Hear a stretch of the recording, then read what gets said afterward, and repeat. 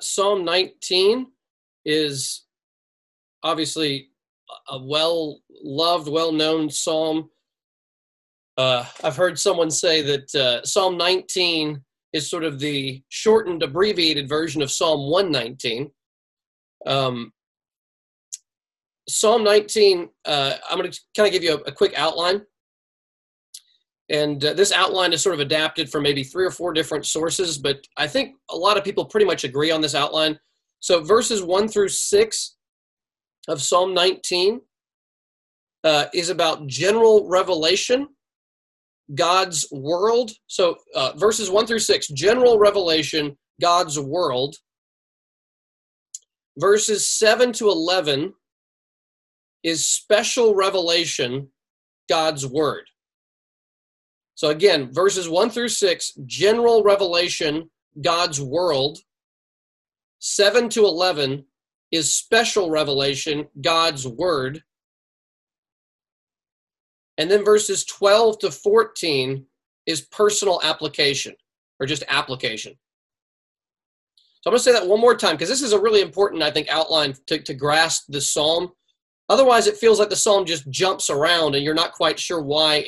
One moment it's talking about the sun, and one moment it's talking about the law of God. What's happening? So verses 1 through 6, general revelation, God's world. 7 to 11, special revelation, God's word. And then 12 to 14 is personal application. So I'm just going to begin with that first section. And this is just wonderful words. So just read with me again here. I'm going to read verses 1 through 4.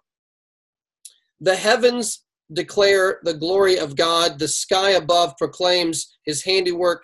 Day to day pours out speech, and night to night reveals knowledge. There is no speech, nor are there words whose voice is not heard. Their voice goes out through all the earth, and their words to the end of the world. So I'm going to stop there. It's hard to read this passage without thinking of the words of Romans 1, and we won't turn there, but they're probably familiar to you if you've been around our church for a while, because they're very significant.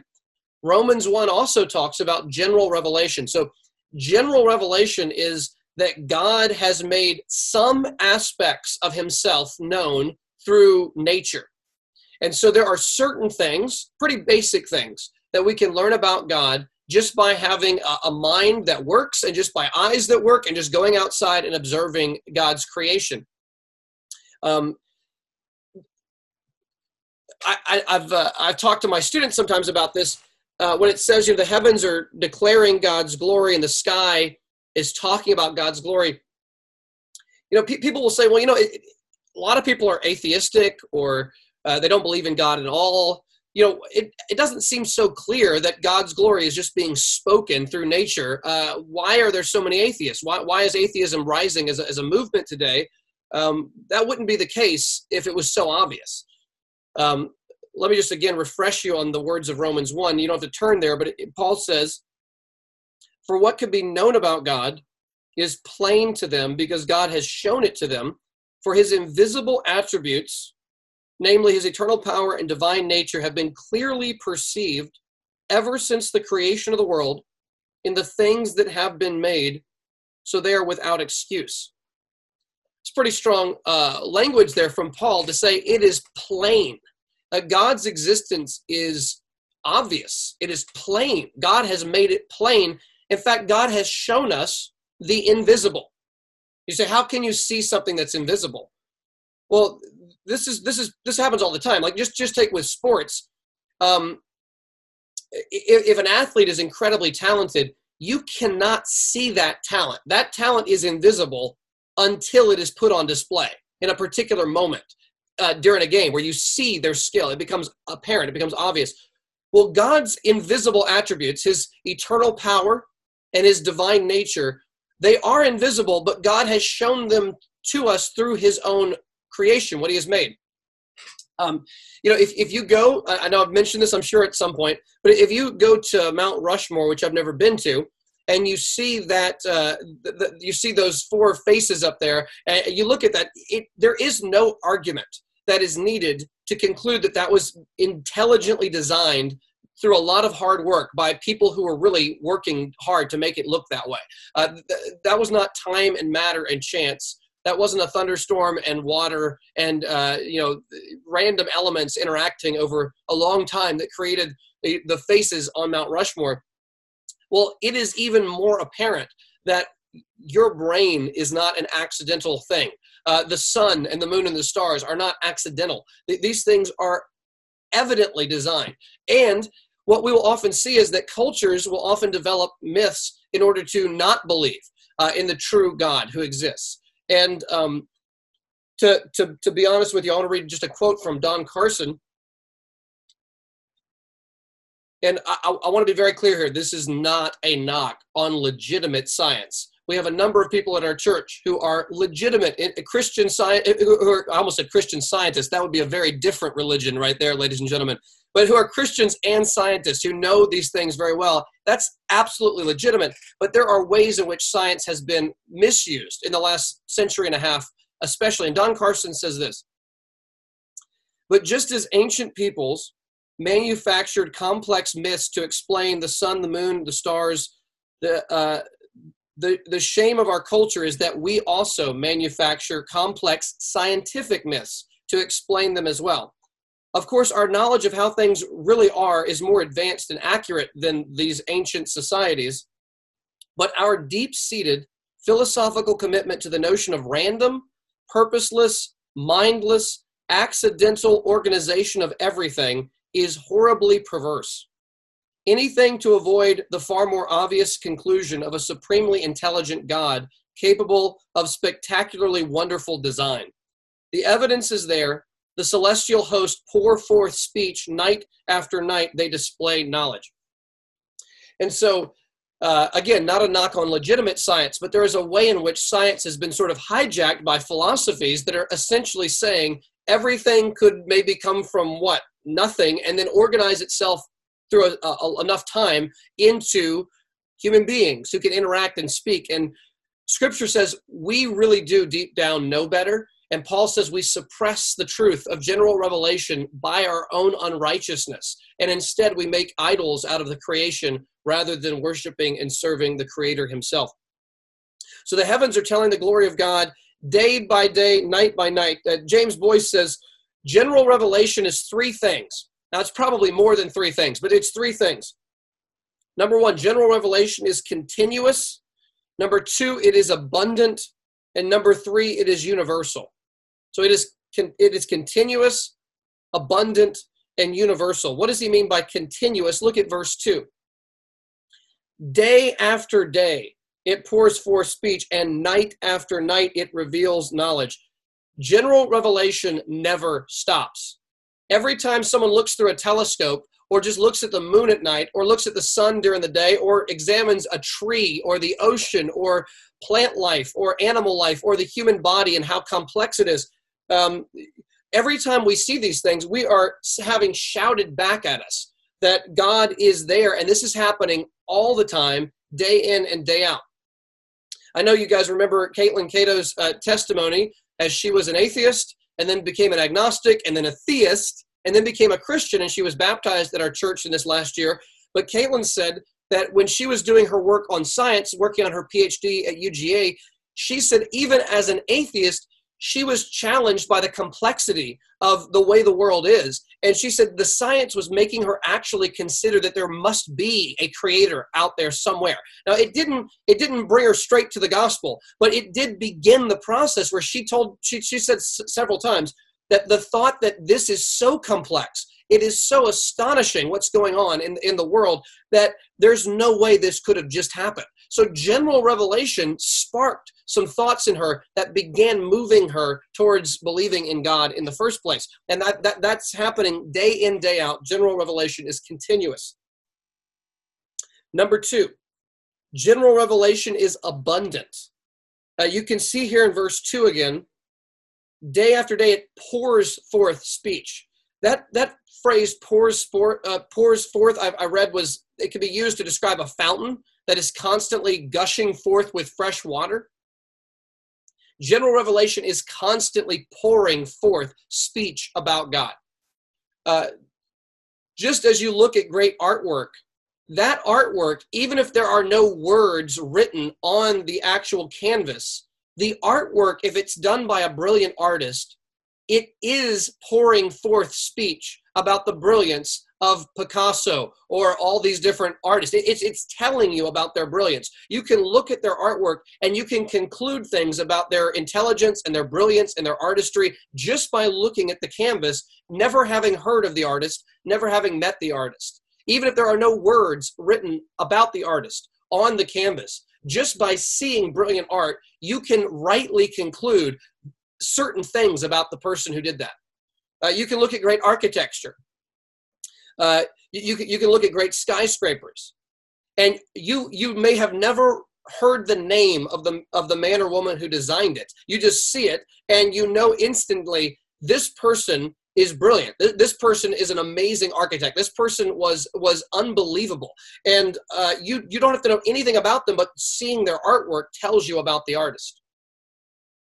I mean, I think having young children, you awaken again to how amazing everything is. You know, an ant pile is amazing to our almost 4-year-old son.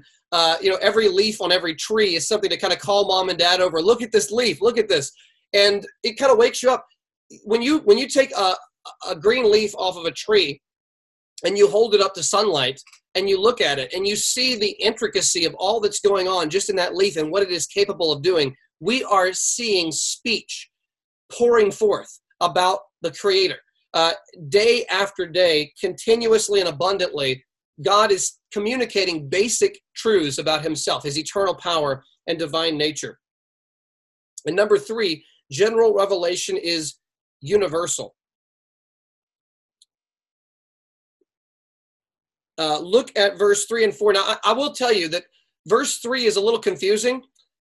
In the original language, it just says, no speech, no words, voice is not heard.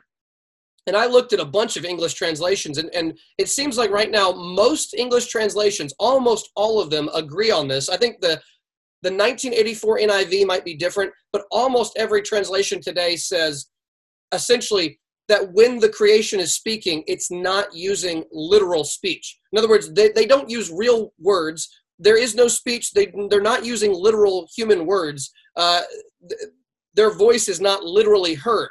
So verse 3 is saying, don't think of this as literal messages in the clouds written in English, like God is up there, God is here. No, it's not using literal language, but it is speaking deeply into our heart truths that we can know with genuine certainty. So verse 4, it's universal. How? Their voice goes out through all the earth and their words to the end of the world.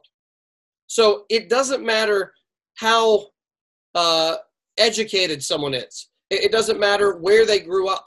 It doesn't matter someone's ethnicity or cultural background.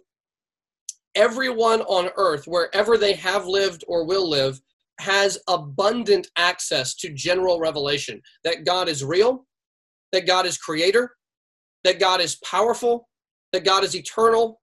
These things, and even our conscience tells us something about God's morality. That we, even unbelievers, have a conscience that tells us right and wrong. So these are all things that general revelation presents to us. And then David just points to one specific thing in general revelation, which is the sun. So look at the end of verse 4. Talking about the heavens, he says, in them, he, God, has set a tent for the sun, which comes out like a bridegroom, leaving his chamber, and like a strong man runs its course with joy. Its rising is from the end of the heavens, and its circuit to the end of them, and there is nothing hidden from its heat. Now let's just go back to the time of David. You guys remember that year? Around the year 1000 BC, so 3,000 years ago. David had not looked at the Hubble telescope images that you and I have seen. Okay, David is thinking 1000 BC. When he looks at general revelation, he's not mainly thinking about these galaxies far, far out there that he did not see like we've seen. His primary object of just astonishment, yes, the moon was astonishing. Yes, at night the stars were astonishing. He talks about that. But the sun was number one. And I think even for us today, the sun is still the most obvious and dramatic object of God's creation that just swirls over us during the day. And so he zeroes in on the sun. And I love the description. The son is like the bridegroom on the day of his wedding, coming out of his chamber, heading to go marry his fiancée. Okay, so, I can still remember, this is a dumb story to tell you right now, but I remember getting like the tuxedo, the really nice suit on. It wasn't a tuxedo, I guess. It was just like a really fancy suit. But I got my really nice suit on, and I was at this kind of, this not super nice apartment. And I came out of my apartment, and you're all jittery and nervous on the day of your wedding, and you're super excited, and you're just kind of like all these thoughts swirling through your head. So I walk out of the door of my apartment, and there's this little kid. I don't know, probably like a 9-year-old, 8-year-old boy from another apartment, and he looks at me, and I'm wearing I don't look like most people in our apartment complex normally look, okay, on that morning. And he just kind of sort of stares at me like, what are you doing? I was like, I don't know. We said something, I think, to each other, and then I got in my car and we left. But like, just as you're leaving your home, heading to go get married, you're just radiant. It's a different kind of thing. And he says, every morning when the sun comes out of his tent, obviously this is poetic language, at the sunset is the sun going into his tent for the night. And then in the morning, the sun emerges from his tent at sunrise, and the sun is rejoicing. The sun is radiating light. He's like a groom heading to go meet his bride on the day of his wedding every single day. It's just this powerful force radiating this energy and life and vitality as he soars overhead on earth. He's like a strong man running his course with joy. Now, many people have worshiped the sun. And in David's day, people worship the sun. David is not leaving any room for that, obviously. David is saying the sun has a course set by God for him to run. God made this incredible thing that gives life and light and heat to our world and keeps our world going. God made that. That was something he could make with the tip of his finger. And it runs a course set by God every day. God gave it its tent. God controls that. And nothing is hidden from his heat. So just seeing the sun should tell us something about the power and the awesomeness of God, our creator. Let me just recommend something. Whenever you see a news story about the sun, sometimes they talk about solar flares and things. I don't understand this stuff, but you should Google like astonishing facts about the sun and just read an article or watch a video on YouTube where they just describe the power and the intensity of the sun, and just watch it and just let that remind you that that was made by God with infinite ease, effortless by God. And just let science, let the truth of creation not become an end in itself, but let it become a pathway to worship the one who made it. I mean, just like with great art, we typically don't just praise the artwork, we praise the artist. And we should do that with God's creation as well. Okay, now general revelation, we're going to move on. David says God's world is a form of revelation telling us about God's glory, but it doesn't communicate all that we need to hear. We need special revelation, which is God's word in Scripture. We need that for the gospel, for salvation, for reviving of our soul, to really transform us into God's image and to save us and to transform us. We must have not just general revelation. You can't look at a tree and infer that God sent his son to die on a tree. The gospel cannot be inferred from general revelation. We need special revelation for God's saving work in our life. So, part 2, special revelation, God's word, verses 7 through 11.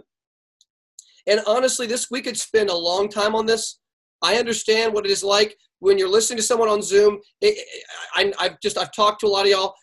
I don't want to go on for another hour and a half, okay? So next week, we'll go an hour and a half, right, when we're back in person. I'm just kidding. But for right now, I don't want to go through this in every word, but you can pick up a good commentary or a study Bible and look through, because verses 7 through 9 are worthy of days of study, because each phrase is packed, and I won't have time to unpack all of it, unfortunately. Verses 7 to 9. The law of the Lord is perfect, reviving the soul. The testimony of the Lord is sure, making wise the simple. The precepts of the Lord are right, rejoicing the heart. The commandment of the Lord is pure, enlightening the eyes. The fear of the Lord is clean, enduring forever. The rules of the Lord are true and righteous altogether. I really am going to do this an injustice right now, but just quickly, God's word is referred to as his law, his testimony, his precepts, his commandments, his fear of the Lord, and his rules or his judgments. God's word is perfect. It is sure, reliable. It is right. It is pure. It is clean. It is true. And what God's word does to us, it revives the soul. Now, just stop for a second here. It revives the soul. I think this very likely includes both regeneration and our growth as Christians. When we're unbelievers, we need to be revived. We need life the first time. But as Christians, we need to be renewed day by day. And wow, the word of the Lord can revive our soul. Listen, there is nothing else in the world that can revive our soul. I understand there's a place for things like physical exercise. Paul says bodily training is of some value, but nothing compares to God's word. To revive the soul, only God's word is able to do that. It makes wise the simple. It rejoices the heart. There is no other source of that whole true joy than coming from God and ultimately from his word. It enlightens the eyes so we can see clearly what's in front of us. Like, your word is a lamp unto my feet and a light unto my path. It gives us light and opens our eyes so we can see reality. And God's word is righteous altogether.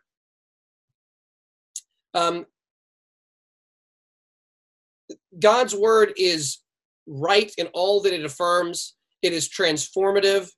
It is life-giving. And this, because of these truths, David comes to this amazing conclusion. Verse 10 is awesome. Look at verse 10.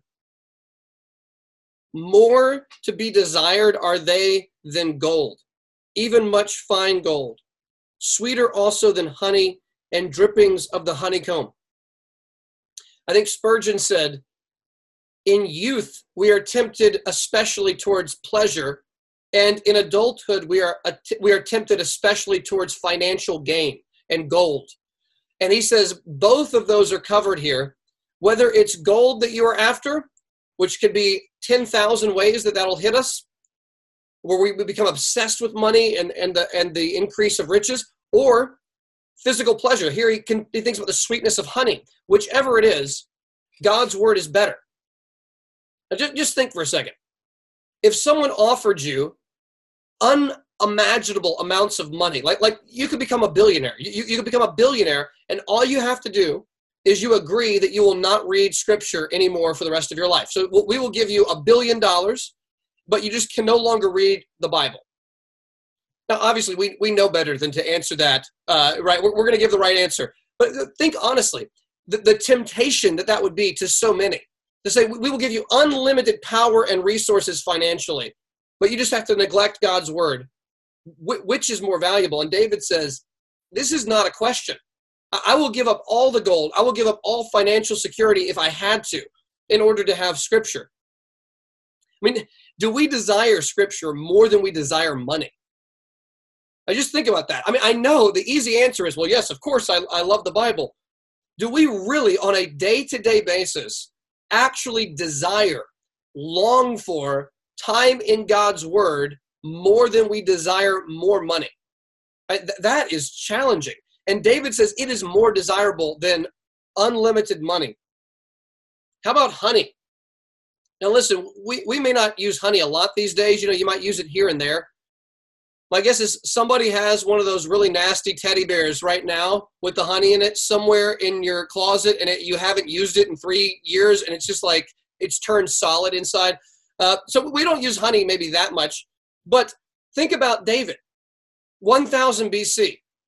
I mean, they did not have you couldn't go to Dairy Queen and get the Reese's Peanut Butter Cup Blizzard, okay, when David was around.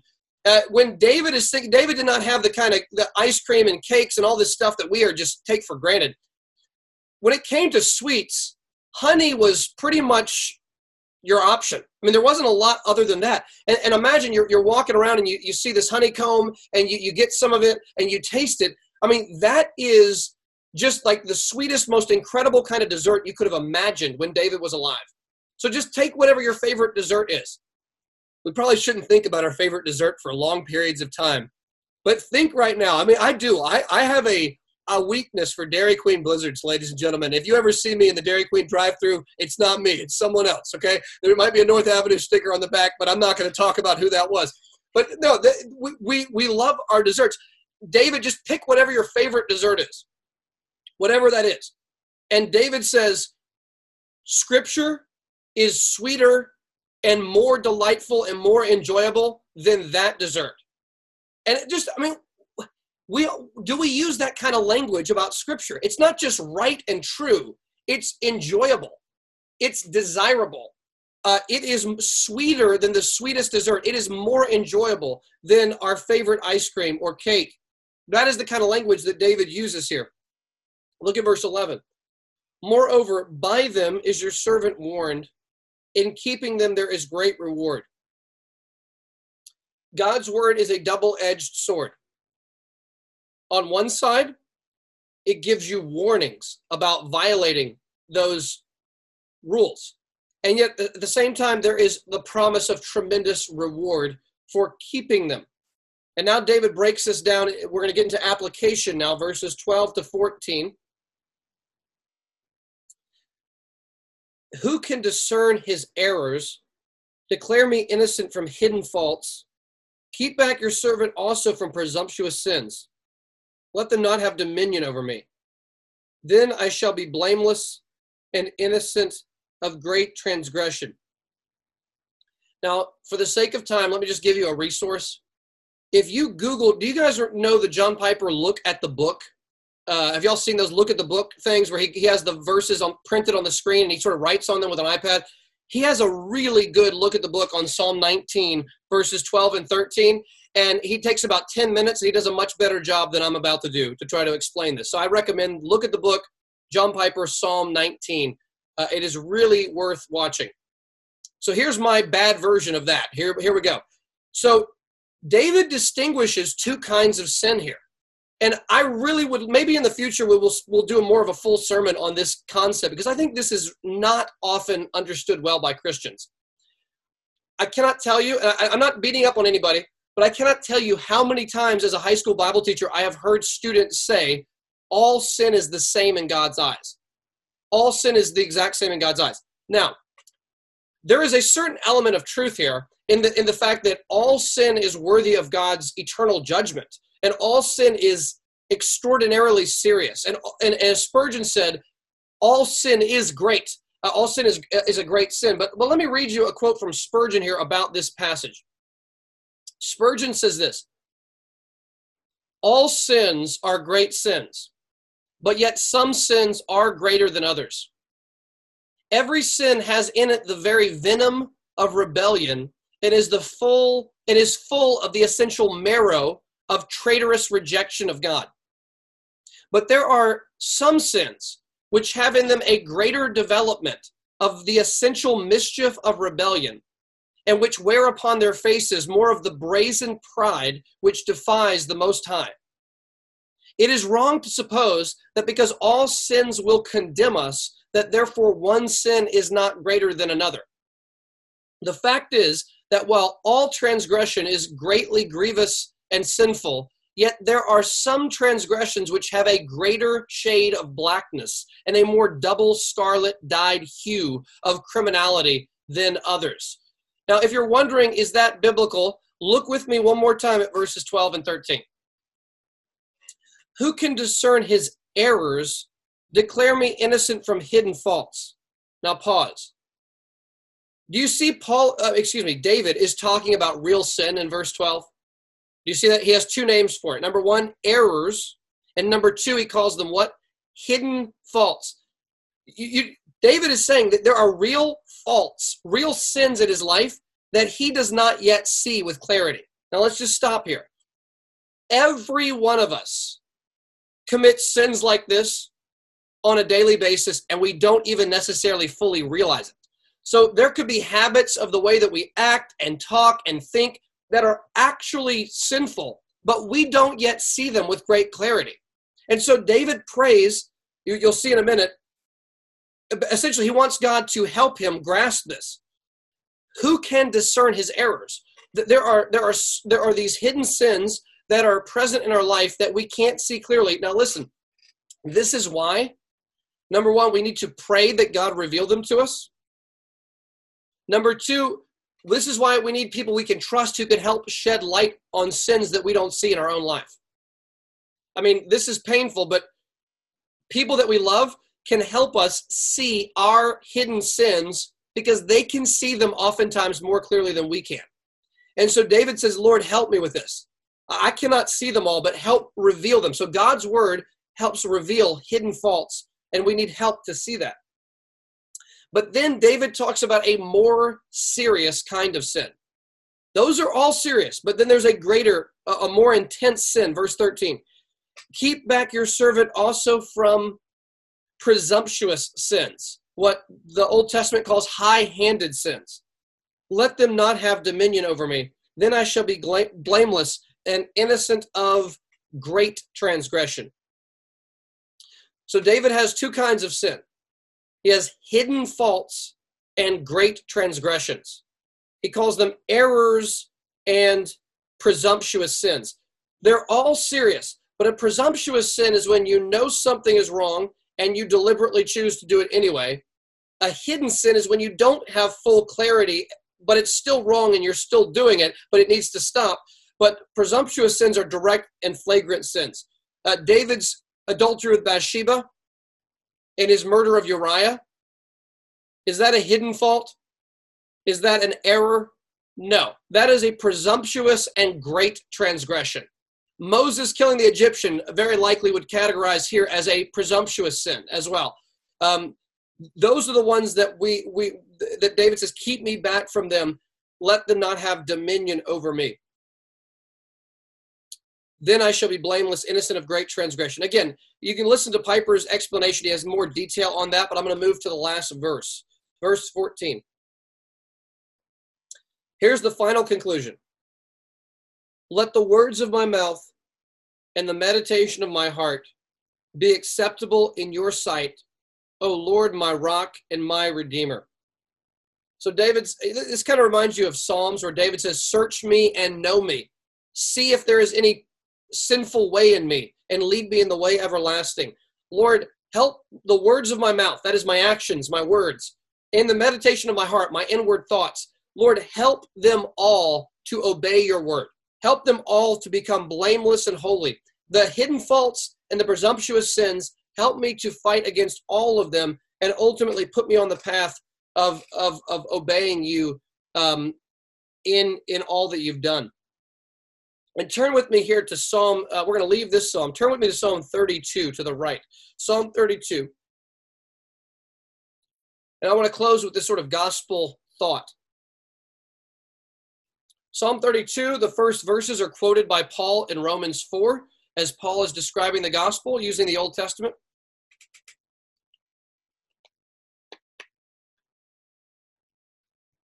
So listen to this. I hope this is encouraging when we have sinned, whether we've committed the hidden sins or the presumptuous sins. David has a word of gospel hope for us if we will repent and turn to Christ. So listen to Psalm 32:1. Blessed is the one whose transgression is forgiven, whose sin is covered. Blessed is the man against whom the Lord counts no iniquity, and in whose spirit there is no deceit. For when I kept silent, my bones wasted away through my groaning all day long. For day and night your hand was heavy upon me. My strength was dried up as by the heat of summer. Pause there. You see, David is saying when he held on to his sin and he did not confess it, his spiritual life was zapped. It just taken away. All vitality was gone, and he was left miserable. Verse 5, I acknowledged my sin to you, and I did not cover my iniquity. I said, I will confess my transgressions to the Lord, and you forgave the iniquity of my sin. And look at verse 10. Many are the sorrows of the wicked, but steadfast love surrounds the one who trusts in the Lord. Be glad in the Lord and rejoice, O righteous, and shout for joy, all you upright in heart. So obviously, because Christ took our sin on the cross, if we turn and trust in Christ, our spiritual lifelessness can be turned into spiritual joy. And our lack of peace can be restored to peace because of what Christ has done. So before we sing, let me just give us a moment of silence to confess sin. Maybe there is either hidden sin or more direct sin in your heart that is maybe come to mind as we've been talking. Confess right now sin to the Lord and ask the Lord for restoration, forgiveness, and then we will sing together. So let's take a moment to pray silently.